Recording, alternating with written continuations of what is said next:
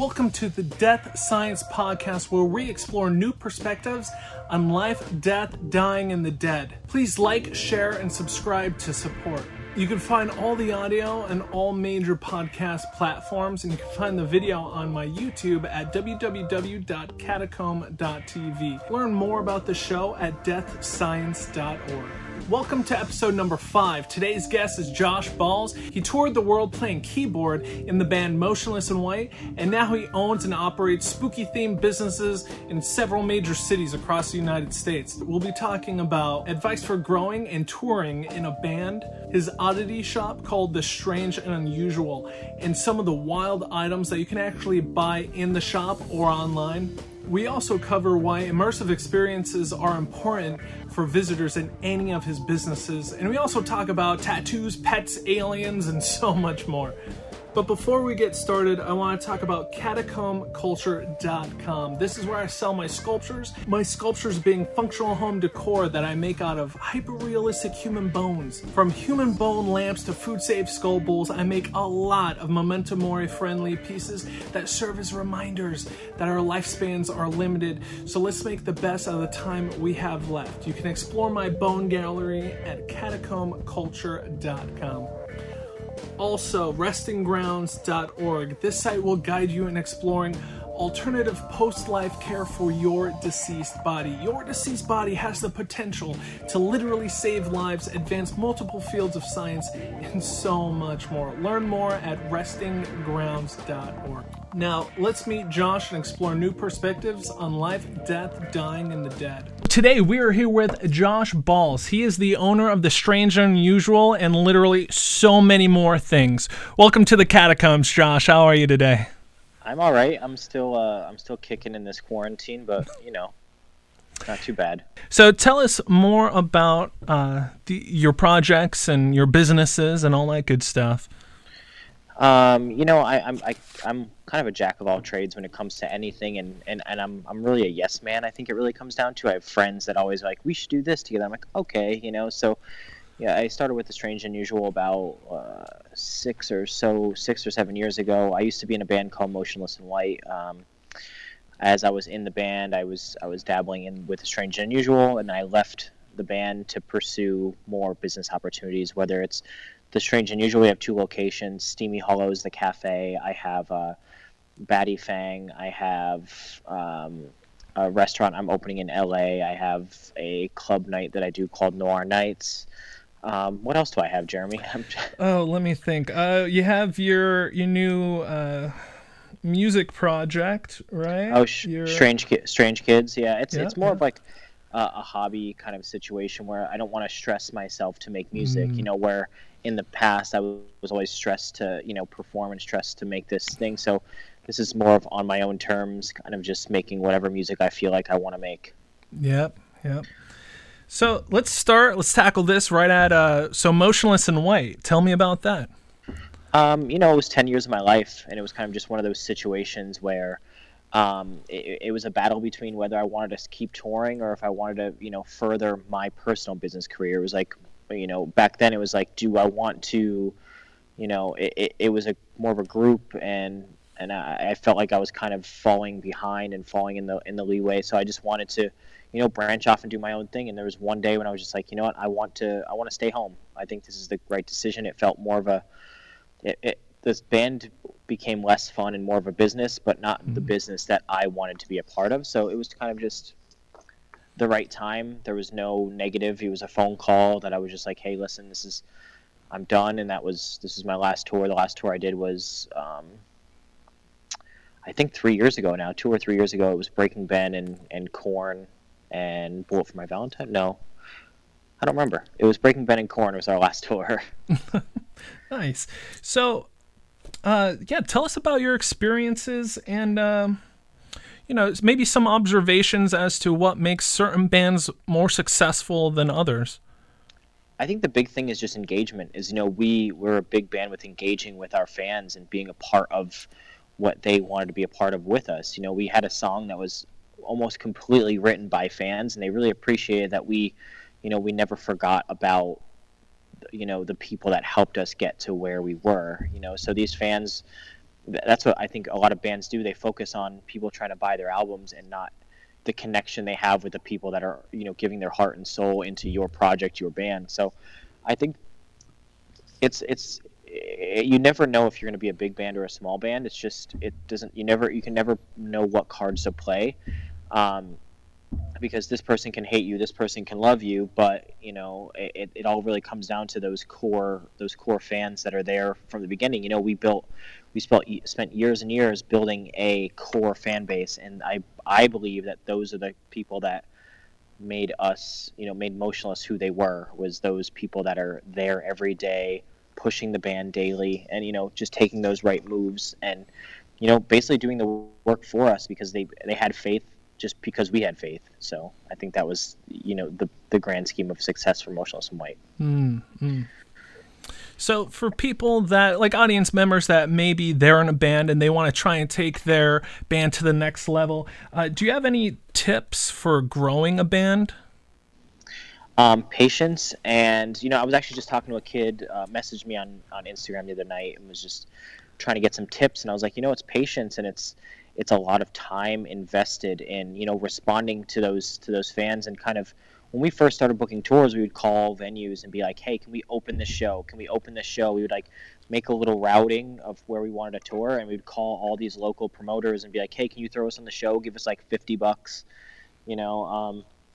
We took, we threw local shows before we left, and for the money to pay for fuel to be able to get to those venues. So it was a lot of patience and hard work, and I think that's what a lot of people are missing these days is, they don't want to put in the work. They just want to put a song on SoundCloud and just be successful. So, I mean, that's what everyone's missing is the drive, to be honest. Mm-hmm. So as far as going on tour, what are the different stages of going on tour? So like you mentioned, just kind of starting out, reaching out to different venues and maybe throwing all your gear in a van and everyone hopping in and just hitting the road, to taking it to like a tour bus and the evolution of a tour. It starts, depends on what financial level you have, because there are people that have, are fortunate enough to have money to be able to buy like RVs or bigger touring vehicles. We started in a small van, and we did weekend warrior shows. We did, little week where we would go and we'd sleep on people's couches. Like, we would ask fans or people after the shows, because they weren't necessarily even fans yet. They were just like people that were randomly at this show at this VFW hall down in West Virginia or something like that. And we'd be like, hey, we have nowhere to stay. Can we sleep on your couch? So it started from just, us being personable human beings and just being, nice and respectful to people. And, that's how it started. We used to sleep in Walmart parking lots. We used to, go to RV parks, and, it's anywhere we could take. We used to cram a bunch of us in a $50 hotel room many times. We got kicked out of hotels because there was too many of us in the room. But it was a natural progression. We went from the van, we went to an RV, we went to like a little like Sprinter thing. We did that, and then we finally went to a bus. And to be honest, the bus is the biggest disconnect from everything, because you get in your coffin and you just sit there until the next thing. Whereas when you're in a van, you have complete control over everything that you have. You can stop at wherever you want. You can kind of sightsee. Where it's a bus, you're A, B. So, it was definitely nice being comfortable, but you pay for that price. And that's, it's definitely, the natural progression was nice, but, I definitely have different aspects of which one I loved more, because obviously the bus was comfortable. It was crazy. It's like, you never think you'd get to that level, but then you miss those van days when you're, schlepping around with some of your best friends and just trying to, find something cool to do on your day off instead of going to the movies or a Walmart. Mm. Do you have any most memorable moments while being on tour? I crashed a van once. I almost killed us all. So, oh shit! Yeah, it was a really icy day, and we were going, and I wasn't even going fast. I was just driving, and it was like where is the bridge maybe icier than the road or something situation. And I hit the bridge, and I just started fishtailing, and I hit one guardrail, hit another guardrail, spun out, and went into the median. And right next to the median was like a 2-story drop off with a train coming, which had no guardrail. So if I like kept on the gas, I would have driven off a cliff and killed us all. So too bad. I mean, I wish I was dead. So it would have been a cool way to go. Yeah, sounds pretty intense. How about on stage? What was the stage presence like with Motionless in White? We were always crazy. Even from the beginning, we were always like, we had little lights that we controlled, like with our hands, like little controllers. And then up until I left, I had a hydraulic riser that I was on, and big crazy light shows. And we had characters that were walking on stage. And Motionless has always been a production because it's an experience. And everything that I do, and even everything that they did and still do, is an experience. And I think that's a big thing for the success as well, is it's always 100%. We never cared about taking tens of thousands of dollars home. We wanted to put tens of thousands of dollars in production for people to experience what Motionless in White was. So there was definitely a lot, and that also overflows into my life now, where the things that I have are the production value of the things that I own, or the things that I create, are always top tier. Mm-hmm. So tell us about your new audio project. So Strange Kids is just something that I had a friend, his name is Jake Simons, who I've been friends with a little while. He actually works for a company, Blackcraft, and we've always been friends for a long time. He's really good at producing music, and he's just like, let's do something together. Even when I was in Motionless, he's like, let's do something cool electronic together. And I just didn't have the time at that point in time. But it kind of came full circle, and I was like, you know what, I'll do something for fun. And and that's what it was. Just, we did one song a year. We did one song 3 years ago, and then another song a year after that, and then now recently we're actually about to release 2 new songs in a couple weeks, because I was like, you know what, I would like to have enough songs to be able to play a show if need be, just to get that feeling back. Because nothing replaces. I don't mind not touring anymore. I hated touring. But playing those shows are so different. It's a different feeling that you'll never get anywhere else. Doesn't matter how much money you make. Doesn't matter what you do in life. Nothing will equate to the feeling of playing on stage and having that engagement with people. So I kind of missed that, and I want to try to get back to that level where I can play 1 or 2 shows that just that engagement with the crowd that I've missed for so long. So it's something cool and fun, and every song is pretty different, and I think that's what also will set us apart from most people. Is I don't care if it's one song is this and one song is this. It's there are literally the 2 songs that we're releasing coming up in the next couple of weeks are so stark different that I love it so much. If you could describe the music, how would you describe it?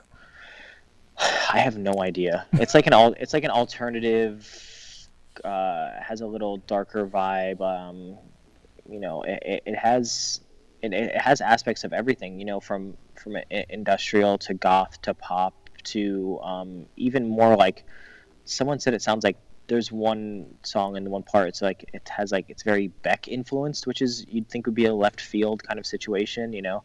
So it's more or less, I want to give people the option to put us in a category, because I can't put us in a category, and I can't put us even in a genre to be narrowed down, to even nailed down. I have no idea what kind of music, and I don't care, because I mean, maybe next week I'll put out like a super death metal song. I recorded a super super heavy song that I was like, yeah, I'll get to that someday. It's like I want to put out a pop song, and then the next week put out like a Norwegian black metal song, Nice. So what kind of instruments do you typically use in the studio? I'm more like electronically based, so anything electronic, whether it comes to keyboards or pianos. But I've been like, I tend to dabble with other instruments, but I'm not good in anything. So when we recorded one of the songs, I picked up guitar and used an EBow, but which is super easy. It's just single notes that just resonates notes. So I got to be able to play guitar, but more electronic based stuff. I think sticking with keyboard is my forte. So that's mostly what we stick with when we go to the studio. And you'll notice that if you listen to the music, it is very electronic based. There's not too much. Even the drum pads are electronic drums. There's no real drums in those songs because it's electronic based. So it's more of a clubbier vibe. Do you have any favorite gear or software or anything like that? I've always been, and I before I left Motionless, I was endorsed by Roland, and anything Roland has ever put out has been a game changer. I've always been a fan of the Phantom series. I know they discontinued it, but you can still get those Phantom series because you can control a lot of the things from the machine itself. Is um, you can do a lot of control over those things, and I'm a very analog person when it comes to it, but you can kind of dip into that digital world when it comes to all Roland projects, so any products. So I mean, I say stick with Roland, and I love the Phantom series. That's my go-to. Nice. Do you have any specific inspiration for the songs? No, not really, and I think that's a great thing because when you really can't pinpoint like, oh, this sounds like such and such, or this sounds like such and such. So it's really tough. Like, I don't listen to, like, when I said that Beck reference, I don't listen to Beck. I know nothing about Beck rather than like the two singles that are like from 20 years ago. But I try to grab inspiration from myself. I don't even, when I design stuff or make things like visually, I try not to look at Pinterest and things like that, or I try to create, with the feelings that I have, with the things that I'm going through. I try to inspire myself because I don't want, other things to control the overall product of what we're putting out. So I think it's, I take inspiration from many things that are around me, whether it's, a project that I'm working on, or a person that I'm hanging out with, or my animals, anything. It depends on like the feelings that I'm feeling, or depending on the music that I'm listening to for this month. It might be sad, it might be happy, it might be driven, but no, I try to take inspiration from anything around me, whether it is music or life. So yeah, maybe a better way to ask the question is for your new songs that are coming out, when you listen to them, what are you feeling? What are you going through? So a lot of these are very connected with the things that I'm going through currently. Well, one song it's called Laguna Vanity is one song, and one of the lines is, you don't know who I am, but it's me talking to myself because I'm still trying to figure out who I am and what I want, So the vibe of it is very, it's almost like a struggle between myself. And there's another one called, what the hell did we name it? I'm trying to think of the name that we actually, Hate to Love. And it's about a struggle I have with myself, is like I have zero empathy, and I have a hard time loving anything because I was raised to be a hard ass, So it's just one of those things where you want to be in love, but you don't know how to love because you've never loved before, So, but the vibe is like, the vibe is so sick. It's so smooth, and it goes so, like, you listen to it, you're just like, you kind of get in this vibe of, you can sit in the dark and listen to it, and it kind of just puts you in a good space. It's not sad, it's just it puts you in a good space, which I love with both of those songs. Where can people tune in and listen to your new songs or old songs? Right now we have 2 songs out on, I think, most platforms, whether it's Apple Music or Spotify or any other place like that. But I know I tend to push people towards Spotify or Apple Music. Those are the 2 main ones that most people have. There's a song called Wind Me Up, which was the first one we put out, and then a second one was called Ready to Die, which is very, very like theatrical. Like, I tried to sing it as, I had a very Phantom of the Opera feel for it, but I wanted to make it like a movie score. Like, someone can put this into a movie and be like controlling over the plot of the movie. So, and then the next 2 songs will be out on all platforms on, I think, April 24th, if I'm correct. Awesome. So, moving along, how many tattoos do you think you have, or know you have? I have no idea. I'll say one tattoo. Yeah. I have a lot of tattoos. I have no idea. Some are unfinished, some are finished. I have some spaces available, like my stomach. I'm terrified to get tattooed, but I have a bunch of my legs, and my back is tattooed. My arms are tattooed. My head's tattooed. My hands are tattooed. My palms tattooed. It kind of is just. I've never even attempted to count if there's, because a lot of them connect. So it's like, is that 1? Is that 45? Do you have anyone in particular that maybe means more to you than the others, or one that you like a little bit more? I have some of my dogs tattooed on my legs, which I really, really love. If anybody knows me, they know how much I love my animals. They mean super, super, super a lot to me. They're like my basis for every day. And I have one dog that passed away a couple years ago tattooed on me, and then my other dog Toronto, and I'm going to get all the rest of my animals tattooed on me, one by one throughout the next like year or two, just so I have them on me, because like I said, they're like, they keep me going every day. It's like one of those things where it's like you'll never be alone because you have your pets. Mm-hmm. Do you have any favorite artists or go-to artists? I really like a whole lot of artists. There's a lot of people that are doing stunning art now. I love anybody down at Seance in Philadelphia, Paul Acker, Paul Marino, like those guys down there. They're just killing everything and doing such a good job. There's people at Grit and Glory in New York City, like Mega Massacre, and all the crew there, Nikki Simpson, and all those. There's so many people like I love. There's too many to name. There's so many good artists out there that are just really changing what tattoos are. When you look 10 to 15 years ago and see how much it's changed to now. I was in that world for a little bit, and just seeing the progression of what tattooing has become from what it has been is so outstanding. Any future tattoo ideas? I know you just mentioned your puppy dogs and your pets and stuff like that.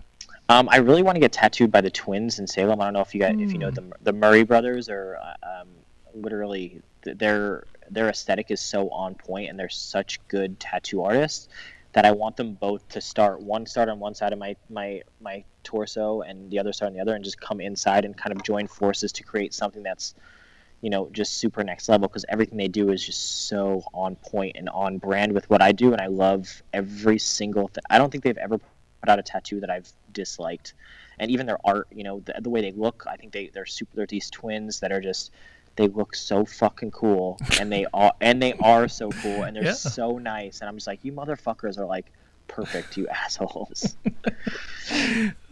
So tell me about the Strange and Unusual Oddities Parlor. It's just something that I kind of created a while ago, because I was getting into collecting things, and I was on tour, going day to day, going to antique shops and these weird little occult shops, and kind of collecting things and meeting people and networks, and kind of growing from there. And there was just one day where I just had so much stuff at my house that I was just like, what do I do with this stuff? And I've always wanted to own my own thing. It's just like, Motionless in White was a group effort, and I was like, I want something that's my own. And all these other band dudes are starting clothing lines, and I was like, I don't want to do that. I want to do something that has more of like an impact on our area and everything else. But a big thing is that I just wanted to do something that I was proud to be a part of. And I just went, and I was like, fuck it, we're just going to open this store, and I'm just going to take a shot at it. And it was kind of history from there. No one ever thought it would do what it's done, and everybody had little faith, just like in Motionless. No one had any faith in Motionless when we first started, because we were just these bunch of weirdos wearing makeup. And same thing with Strange. I put it in this little fucking town, Kingston, Pennsylvania. People were like, this isn't going to last. You're crazy if you're going to put this here. Fast forward years and years later, I have a giant store on, one of the busiest roads in the area, next to a fucking Dairy Queen, and we're doing, I just opened a cafe inside, and it's, unfortunately, the stupid quarantine sucks, but before that, and hopefully after that, it's always hustling and bustling in there, and it's busy. And I'm definitely grateful for all the people that have supported what I've created, and what is coming in the future that I will be creating as well. So what would you want and expect people to feel when they first walk into the Strange and Unusual? I want them to feel like they're in, some place that they've never seen before. It's an experience. I want them to feel like they're in a whole different world, where they're escaping their normals, and you're not going into a store that has drop ceiling with fluorescent lighting and shelving like you're in a grocery store like every other place. I wanted to make a place where you've come and you've never it almost makes it you transform into a place, whether transform into a movie or into a dream or things like that. Including some of the things that you've created. That in the store that people like, they'll come in and they'll awe over, and they're like, oh, I've never seen things like this, and I love it, and then they understand it once they come in, and it becomes an experience, and that's what everything I love to create is an experience. And the Strange and Unusual was my my opus. It's an experience, and I think people understand what I've created, and that's what was the hardest thing. And I was like, people aren't going to get this, and from the first day that we opened the doors till today, people understand what I'm creating, and they feel the same feeling I get, and they have that almost like it's like a ride, an attraction. And then not only the attraction, now you can buy things that are inside of it. Like, I can take all the inventory out of the store, and you can walk in the store and still feel that feeling, and then you put it with things that are also crazy, and things that you'll never see at a Walmart or a Dick's Sporting Goods. It's a one of a kind wonder, and I think it's crazy. Then and it doesn't exist very many places. There's a handful of us, and we're all friends, and there's not a lot of us, and I think it's nice to be a part of that community. Yeah, for sure. What are some of maybe the most memorable items that have passed through the shop?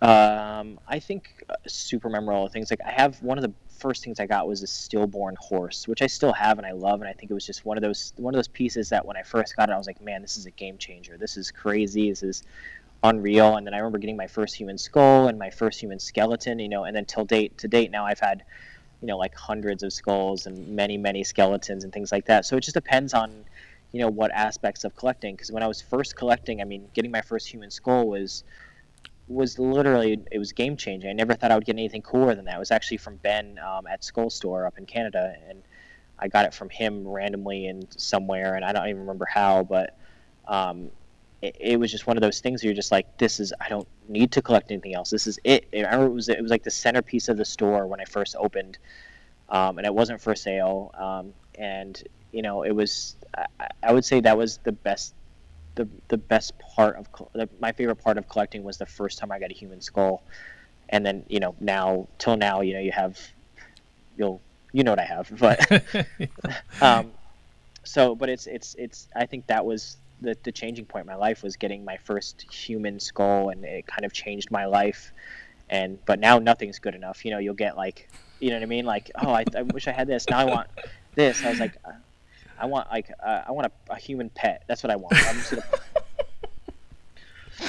gonna... What are some current things that you have that are just kind of awe-striking to visitors? I know you have that really big lion in your Kingston store.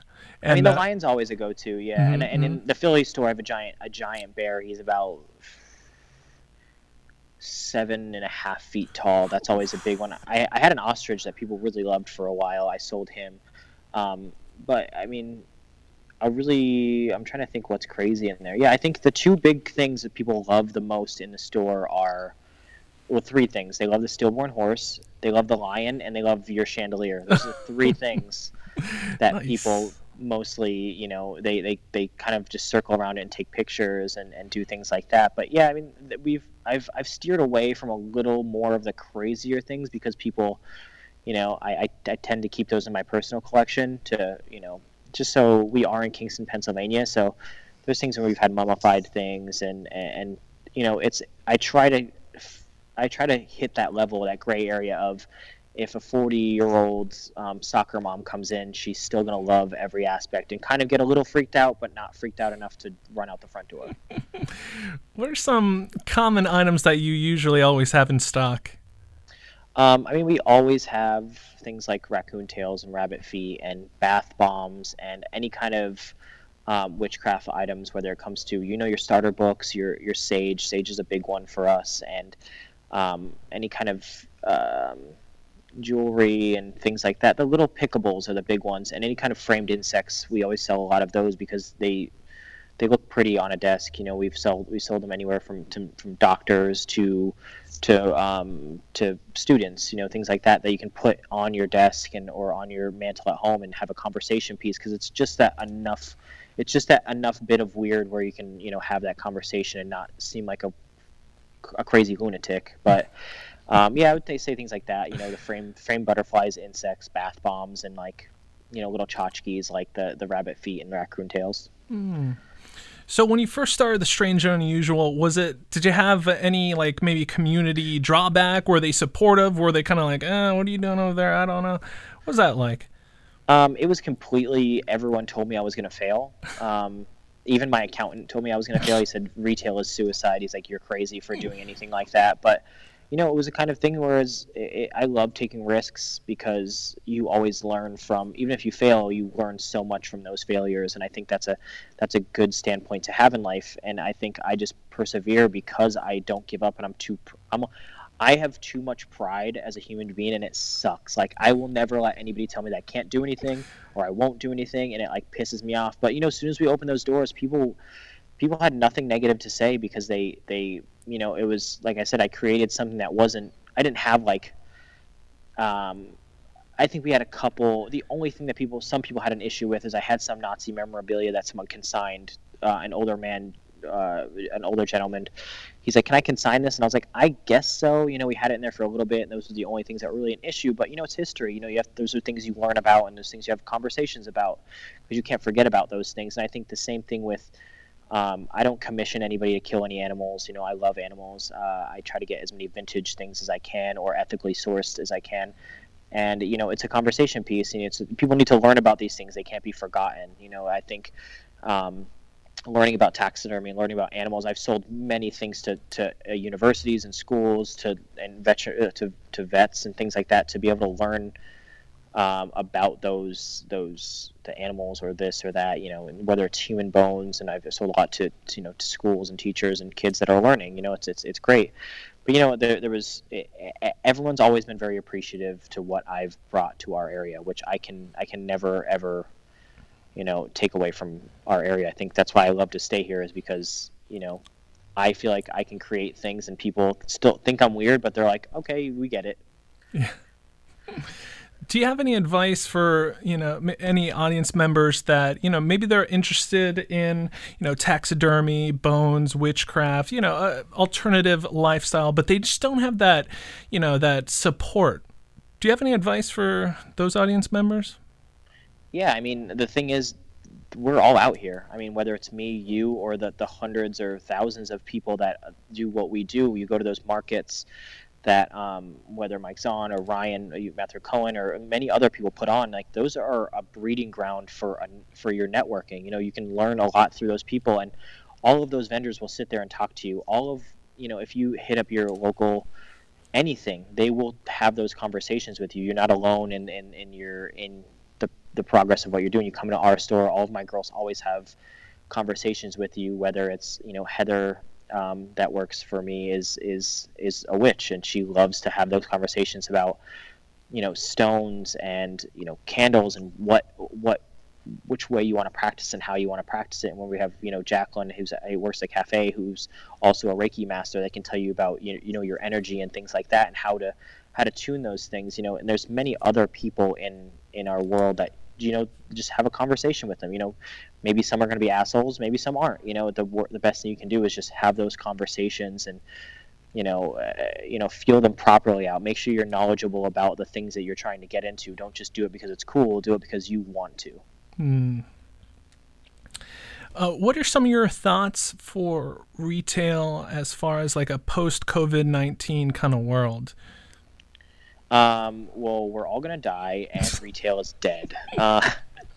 No, I think once it opens, it's going to be, I think we're going to have a flood of a great economy. I think once these doors open, I think people they're not going to have a lot of money, but they're going to spend the money that they have. And I think they're going to be grateful for the things they have. I think they're going to go to your local coffee shop. They're going to tip 50%, 40%, you know, they're going to go, and what they can, they're going to go and try to work as hard as they can. And they're going to try to buy things that they took for granted. You know, it's like, oh, I really wanted this. I wanted to save up for this, and I could have afforded it, but, you know, I went with getting this thing instead. Now you're going to see those people are going to buy those things. You know, retail is definitely a very, very, very, very tough market, and I battle it every single day.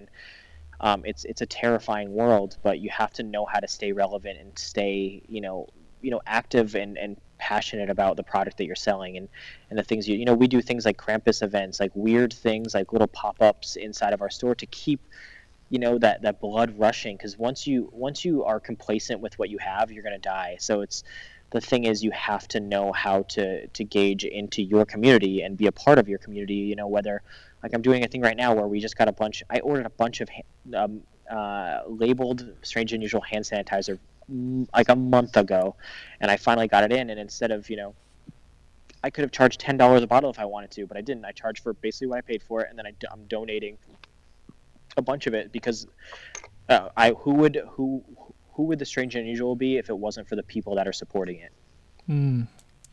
Right. Yeah, I saw on your Instagram you donated them to the hospital, and was it also the local police officers as well?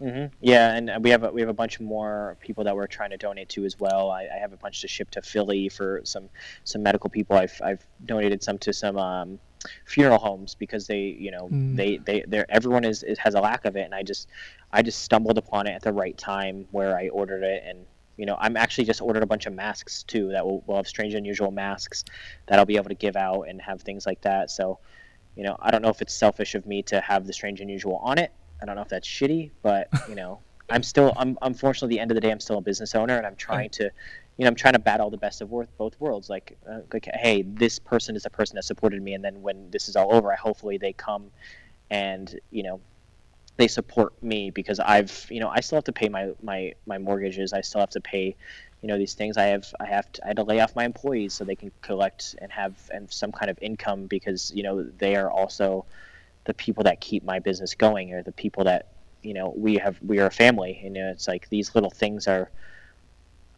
very important. Whether it's a $2.50 thing on $2.50 thing that's online that you're purchasing, it goes a very, very long way to keeping my doors open. Many of these businesses are going to have to close after this situation, and it's really, really unfortunate. So definitely support the people, and I think day by day is how we're going to figure this out. Tell me more about all your other businesses and projects, like the salon, the coffee, the cafe you have, the events that you put on. Pick one and let's dive into it. I guess the cafe is a good one to start. We did this Harry Potter inspired cafe inside the Strange and Unusual. We were thinking about doing its own location, but I just figured there was this one part of the store where I hated so much, because people would just walk. I loved the way it looked, but people would just walk right by it, because it was right as soon as you get in the store. People never wanted to stop immediately. They wanted to go through that spot. So I took that corner and basically made it into this little cafe. I had a little office that I just blew out the wall and put a little kitchen-ish area, with your sinks, your espresso machines, and things like that. And it was a great decision. It brought in new clientele to the Strange and Unusual. So it's almost like that Starbucks in Target. That's what the vibe. Well, obviously a very, very, very different vibe, but it's just something that brings the people that were terrified to come to the Strange and Unusual. Now they're okay with coming in the doors and kind of experiencing, and then understanding that we do have things that they would grab, whether it's a sage or a salt spray or anything that connects to them. And then right after that, I opened a salon and spa called it's called Batty Fang, and it's it to me, it was, I just wanted to, I go into these, I always get my nails done, and I go to spas all the time, and it's just always the cookie cutter, your gray walls with your your white trim, and it's the same basic thing. So I wanted to bring that, we call it a luxury from an era past, that Victorian vibe where we have these, big golden salon chairs and old cherub wallpaper and tin ceilings. And I have one room that I call it the Garden of Eden. There's a piano where you can dry your nails, and I have grass on the floor and a lot of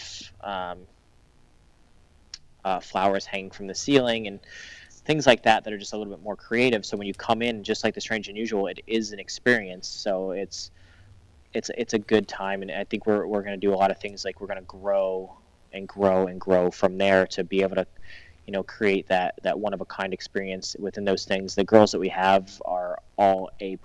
Every service that we have are the best of the best, and I think it's we didn't skim when we went for that little extra. And another project I do, Noir Nights, is like kind of like just like a goth club night. It's nothing crazy, it's just a bunch of friends. We get together, we put people in cages and we light people on fire. You know, the usual stuff that most people do at at things. You know, it's just it's all about, those things are all about lighting and things like that. You know, just to have its music, because in our area it's a lot of those country bumpkin kind of human beings where it's all country bars, you know. So for people like us, where I mean, I listen to country sometimes, it's fine, but I don't want to go to a country bar, so I take over Stage West, which is my friend owns the bar, and we do a thing called Noir Nights where it's our style, our way, and people really seem to dig it. We've done a handful of them, and every single time they pretty much sell out. They either sell out or pretty much sell out, and people really appreciate like what we're doing. It's a very safe environment, and for people that are, you know, like-minded, which is really great. I'm actually also I joined forces with Beetle House, and we did a Beetle House pop-up in Washington D.C. for a few months, which was really, really awesome. And we're about to I joined forces with the owners of Beetle House to open up another restaurant. I can't say the name yet, but it's going to be on Hollywood Boulevard in LA, and it's this carnival circus vibe, classy, nice. It's going to be probably one of my best experiences that I've created so far. I got to work with a team for once rather than just working mostly by myself and friends. So there's a lot of things that are unraveling from this quarantine, which is nice. We were actually supposed to open April 1st, but you know, Corona got us. Yeah. So for your new location in LA, is there any, could you tell us maybe a little bit about expected experiences, what people can expect when they go in?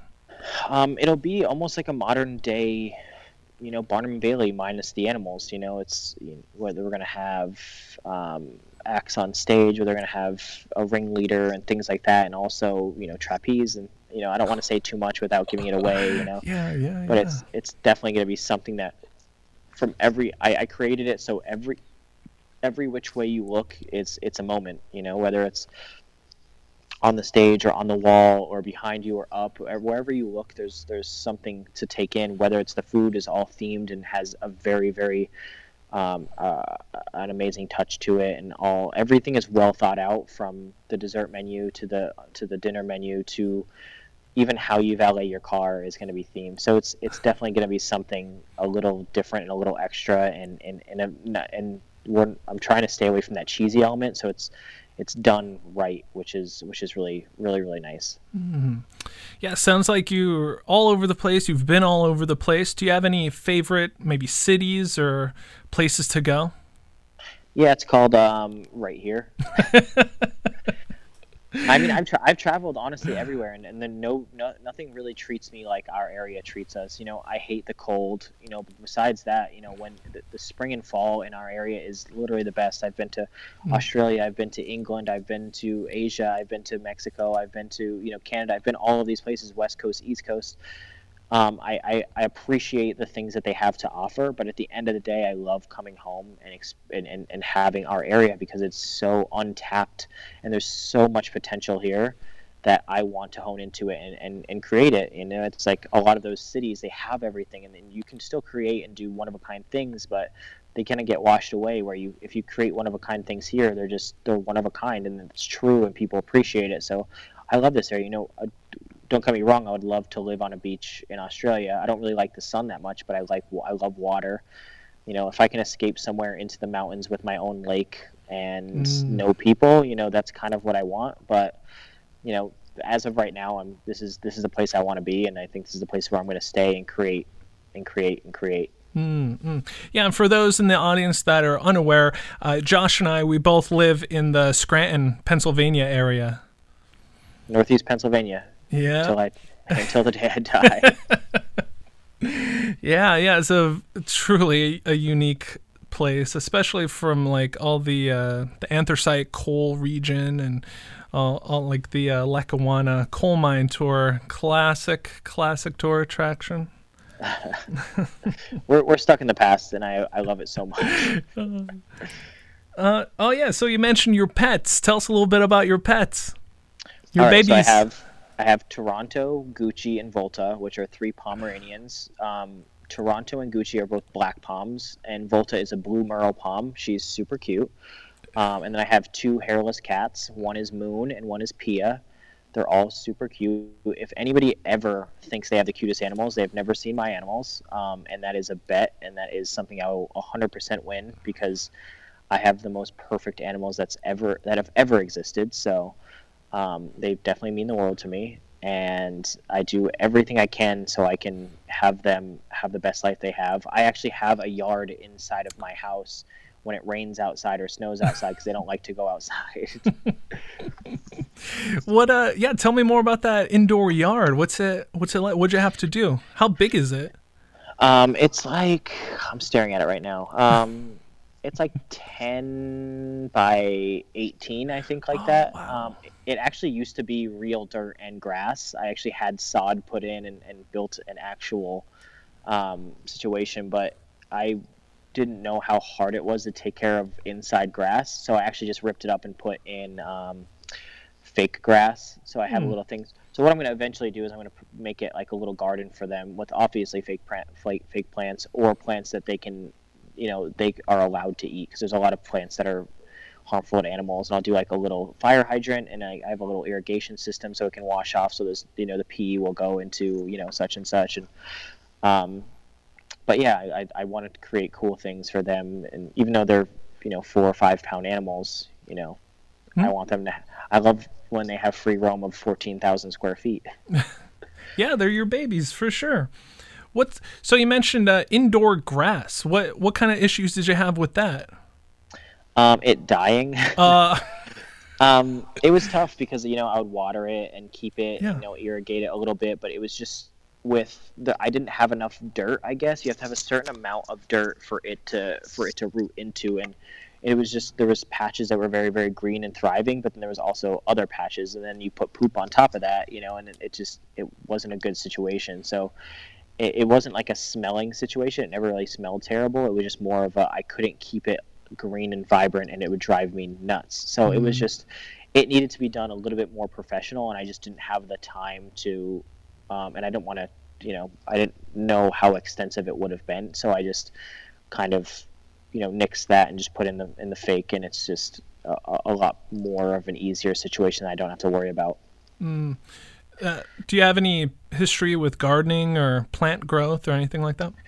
No, but I think one of my biggest things in my life is I want to be that old man with a nice green lawn and a garden. Like, I like to garden. I appreciate gardening, and I love the look of, a proper English garden and things like that. I think that stems from, I'm guessing Edward Scissorhands and the things that he's done to his house. And I kind of want to, have that same vibe here, as where it's this huge, topiaries and a mystical English garden style in my house. So I do want to learn a little bit more about that, and I think in the future, once my life slows down a little bit, I think that's kind of it will be one of my newer hobbies. All right, so I have a supporter question for you. If you can stand the social distance of 6 feet away from anyone alive or dead, who would it be and why? I would love to spend. If I can spend time with somebody else, or do I have to be 6 feet away from them? Yeah. You have to be 6 foot away, spending time with someone. You know who I'd really love to spend time with is Freddie Mercury, from the singer of Queen, because I think he did so many weird things, and he was so good.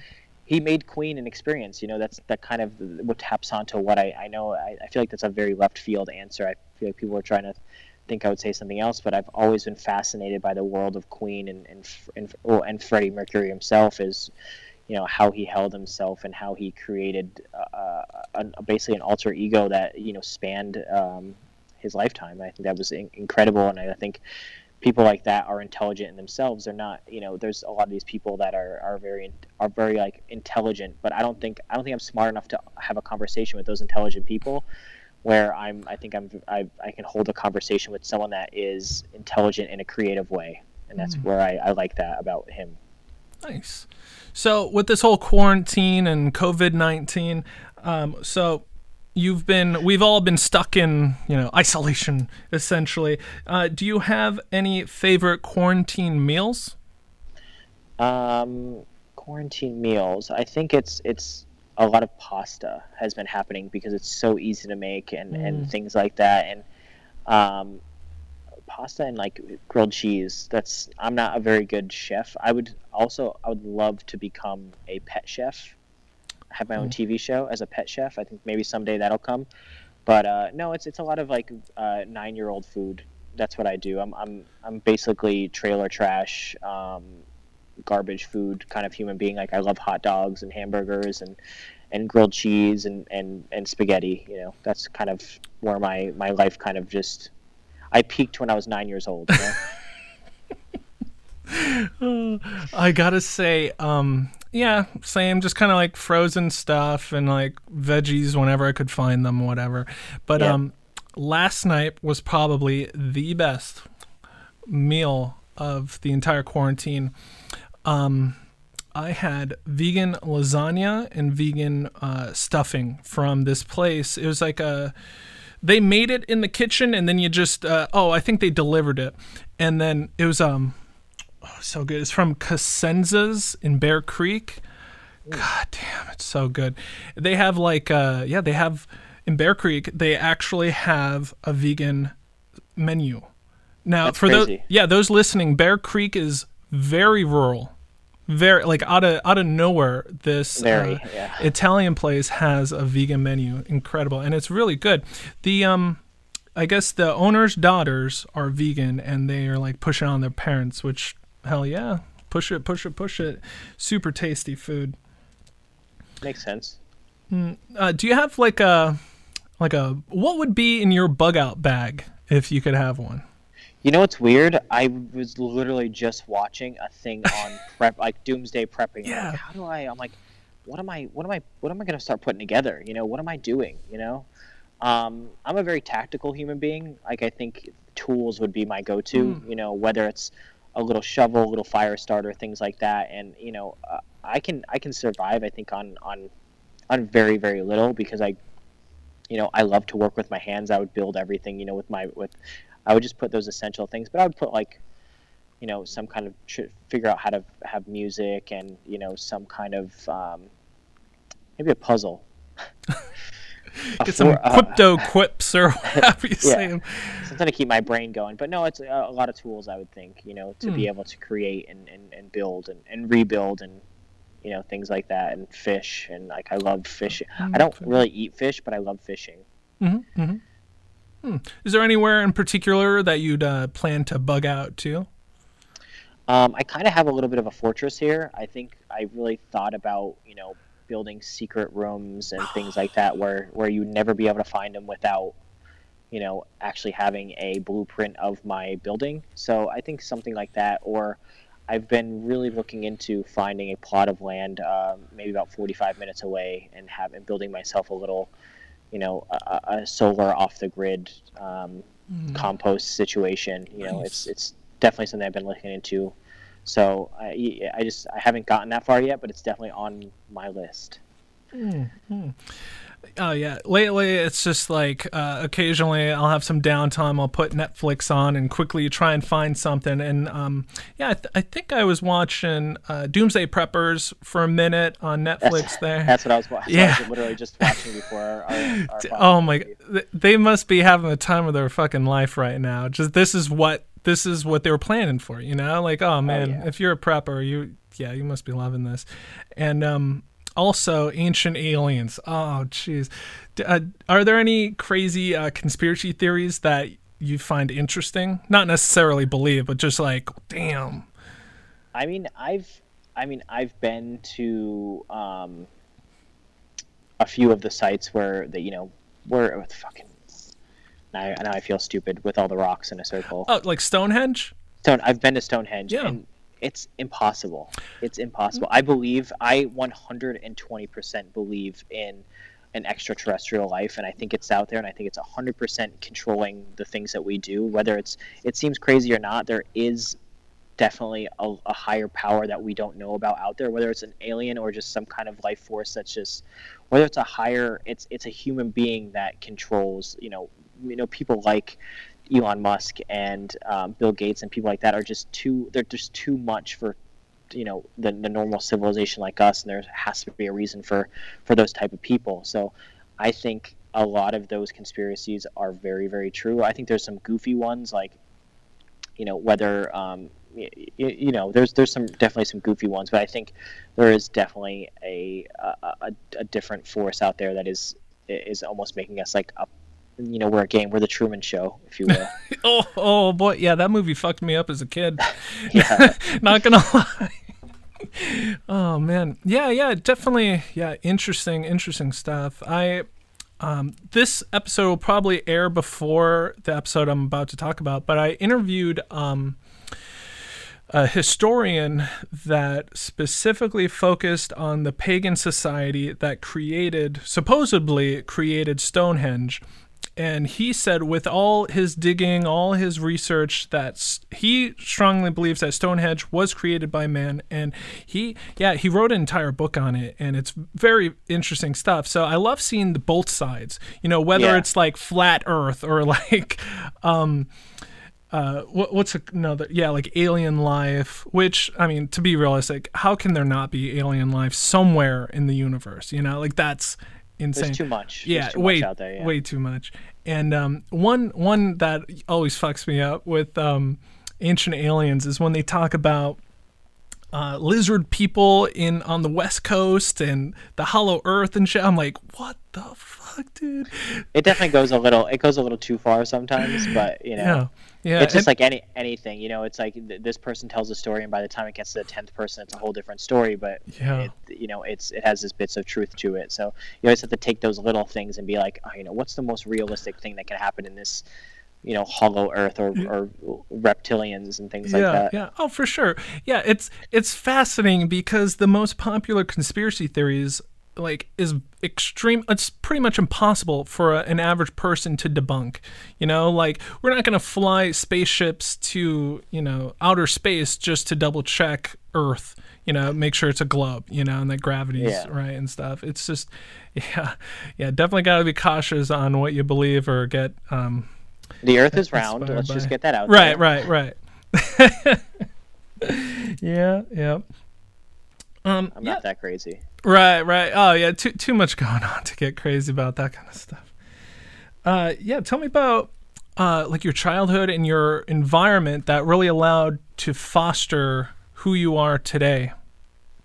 I think my childhood, just it was normal. Normal this area. I grew up with not a ton of money, and we kind of jumped around, whether I lived with my mother or my father or my grandmother. I kind of jumped around. I kind of I learned how to survive. I was a very survivalist when I was a kid because I was a very lonely kid. I was always trying to figure out things by myself and trying to, figure out how to be a fucking kid and how to do those things. Whether it's we grew up in a house and my dad got sick and we lost money and we had to move to a trailer park, and I lived in a trailer park, and I was embarrassed when I was younger, and it turned me into the go-getter and the survivalist that I've become today.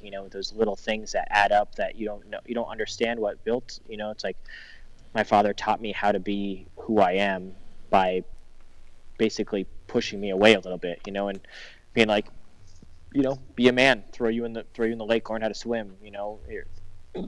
But he's always been like that, so he was always like that, and that's how it's been. It's now with my life now, it's just if something comes ahead of me, if it gets thrown in front of me, I just basically take that same situation where it's you throw me into a lake and I'm going to learn how to swim. You throw me into a thing that I've never done, I'm going to learn how to do it. So it's definitely stemmed from my childhood to today that those little bits of things that turned me into the survivalist I am today.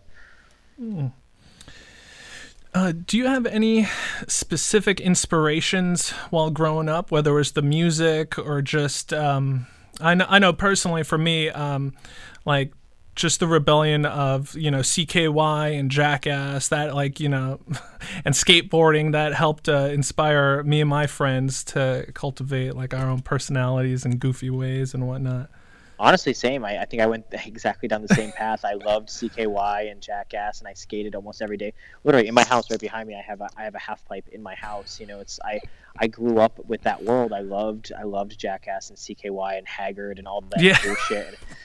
And it did really create who I was because I felt fearless and I felt unstoppable, and I was just like, you know, I was like, this is the world I want to be in. I want to be fearless, and I want to be who I want to be, whether it's a crazy human being or, you know, the normal dude. You know, they had all specs of personalities in in those situations, which is really weird to think back that how that world has spawned a whole group of human beings, and you know, we're doing all right. You know, it's just very, very terrifying. Yeah, yeah. One thing, definitely in reflections to that time of my life, just growing up, it definitely allowed me to recognize my limits and really allowed me to push my limits. Whether it's like oh, like what's gonna happen if I do like shopping carts, you know, at Redner's or something, you know, like Yeah, what are people yeah. reaction, or and just like, you know, pushing my own, like, oh, I can't. You know, like even if it's in my art, pushing my artistic limits, you know, and my videography limits. It's yeah, very It's all about pushing the limits, and I think they made us make that seem like it was okay. It was yeah. okay to push. It was okay to push and push and push, and I think that's what creates, you know, people like us. Yeah, yeah. When you were growing up, did you ever like make any kind of art, whether it's like painting, performance, or really any way to express yourself? Yeah, I kind of got into music kind of young. I didn't know how to play very well, but I was always intrigued by being, expressing myself through being loud and being, you know, up there in front and kind of doing those things. I never got into artistry, things like that. I've always wanted to. I've painted a few things. I've drawn a few things. Like even until today, I'll do like a lot of my mock-ups. I'll draw and design them myself, and I just wish I was more of an experienced artist. But yeah, I think music kind of paved my way into being into being creative, and then just, you know, whether knowing how to play back then or not, it was just an expression, and it was just pushing, and it was just like it was freeing and exhilarating, and it was an expression of who I was, and I think music kind of, you know, made who I am today for sure. So similar to me, where I'm vegan. Tell us about. Are you straight edge? Yeah, I've actually been straight edge my entire life. A good solid 30 years of no cigarettes, no alcohol, no drugs. I actually tried to do the vegan, even vegetarian thing pretty recently within the last year, and because I did a lot of work out in California with this new restaurant. And it was actually very, very easy out there. I went LA. I went a while with not touching anything except for being vegan, and I was like, this is great. I can do this. It's no issue. Like, I love animals. I feel like a giant hypocrite when I eat meat. I hate it so much. And I came home and it was just so fucking difficult. You know, it was just because I don't cook a lot. I eat out a lot because I'm always running and going and going. So it's just definitely something I want to touch back into some part of my life, whether it's being a vegetarian. I don't know if I can do the whole vegan thing, but vegetarian for sure. But no, I've been straight edge my entire life, and I think it's something that's I'm going to hold on to the rest of my life because I have no urge to, you know, to do anything. But you know, it's weird because I think I'm one of the only straight edge people that thinks I think the legalization of marijuana should be on the full front of everything. I think it's a very harmless drug, and it's very helpful. You know, there are some idiots that are just stupid and they want to sit on their couch and smoke pot, but you know, I think the legalization of it would be great. But yeah, I'm in my own ideals. I'm very, very straight edge. What kind of sparked that? What inspired you to go straight edge? I don't know. I just I grew up, you know, my family. I've watched people overdose in front of me. I watched people get drunk and hammered and be shitty to each other in front of me, and you know, it's just one of those things that I just didn't want to turn into the product of my environment, and I kind of just stayed away from it. And then once you hit that certain point, people are kind of, you know, it's hard to be straight edge in school and high school and when you're young because people don't get it and they don't understand. They're like, well, you know, just try this out. But then once you turn it to an adult and you tell people you don't smoke or drink, they're like, wow, good for you. You know, that's crazy. I wish I could do the same. So it's just, you know, once you get past that childhood state, it's all, you know, it's it literally, I have zero urge to even touch any of that stuff ever, you know. And I've been through some shit, and I've still been like, nah, I'd rather just go like shoot something or, you know, eat some food. Yeah. So for audience members that are looking to up their discipline game, maybe share some tips, like how you overcome obstacles of especially peer pressure. Yeah, definitely in high school. I think a big thing was, you know, just taking it day by day and trying to find another outlet to push those things towards, whether it's, you know, music or creating with your hands. I think that's very, very powerful. Like, go out and make something with your hands. It's that repetition that your body wants, you know, whether it's smoking or, you know, doing drugs. It's drugs. You want a different world. You want to go to a different world that makes you feel better. You know, create that world. You don't need those drugs to make you to be in a different world. Like I said, with the Strange and Unusual, and everything I create is an experience. So I get to live a different experience. It's like being high or being drunk. It's like I get to live in a dream state. I get to create dreams and do things like that. So those are what my outlets are, and those are how I like to go. So tell us about your future dream projects. What are they looking like? We will never be able to end this podcast. You know, I don't know what I want, and that's I think is the biggest thing for this for my world is like I have no idea what my end game is yet, because I have no idea what I want and how I want to end up in life. You know, like I said, my biggest thing is to make people happy. I was actually watching The Greatest Showman last night, and there's like a quote by P.T. Barnum is, you know, something about making people happy. You know, the greatest feeling you can have is making people happy. And I think that's very true. You know, I like what makes me happy is making people happy. And as long as I'm creating those things, I'm going to keep on creating, you know, whether it's a restaurant or an oddities parlor or a cafe or I want to do a haunted house. I want to do a lot of things that are, you know, experience based. So, you know, it's just the fact of I need to clone myself and have someone give me a whole lot of money.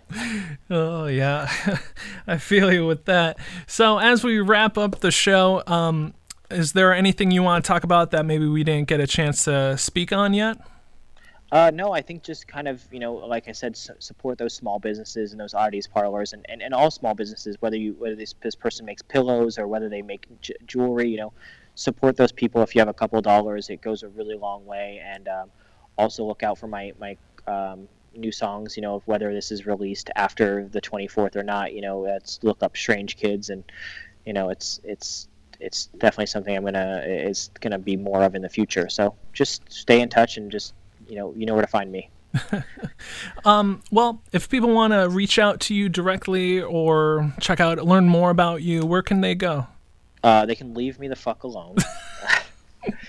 You know, just reach out to The Strange and Unusual on Instagram, Josh Balls on Instagram. You know, if I have the time or things like that, I try to respond as much as possible. You know, sometimes people are stupid and I think they're idiots, and I try not to respond to stupid things. So I like to respond to positivity. So I think just, you know, Josh Balls on Instagram or The Strange and Unusual on Instagram, Batty Fang on Instagram, Steamy Hollows on Instagram, Dark Noir Nights on Instagram.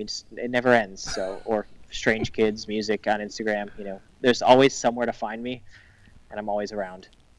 Awesome. Well, thank you so much for coming on the show. But not only that, but also inspiring communities literally around the world, and inspiring people through the music that you've created, the businesses that you started. And for all that, just thank you so much. Well, I appreciate it. Thanks for having me. It was about time.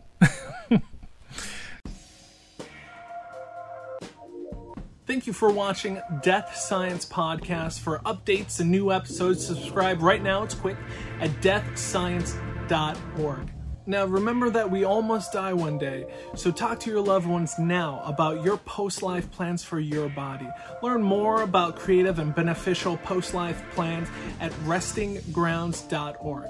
I'm Jeremy, your host, signing off. Thank you, and Memento Mori.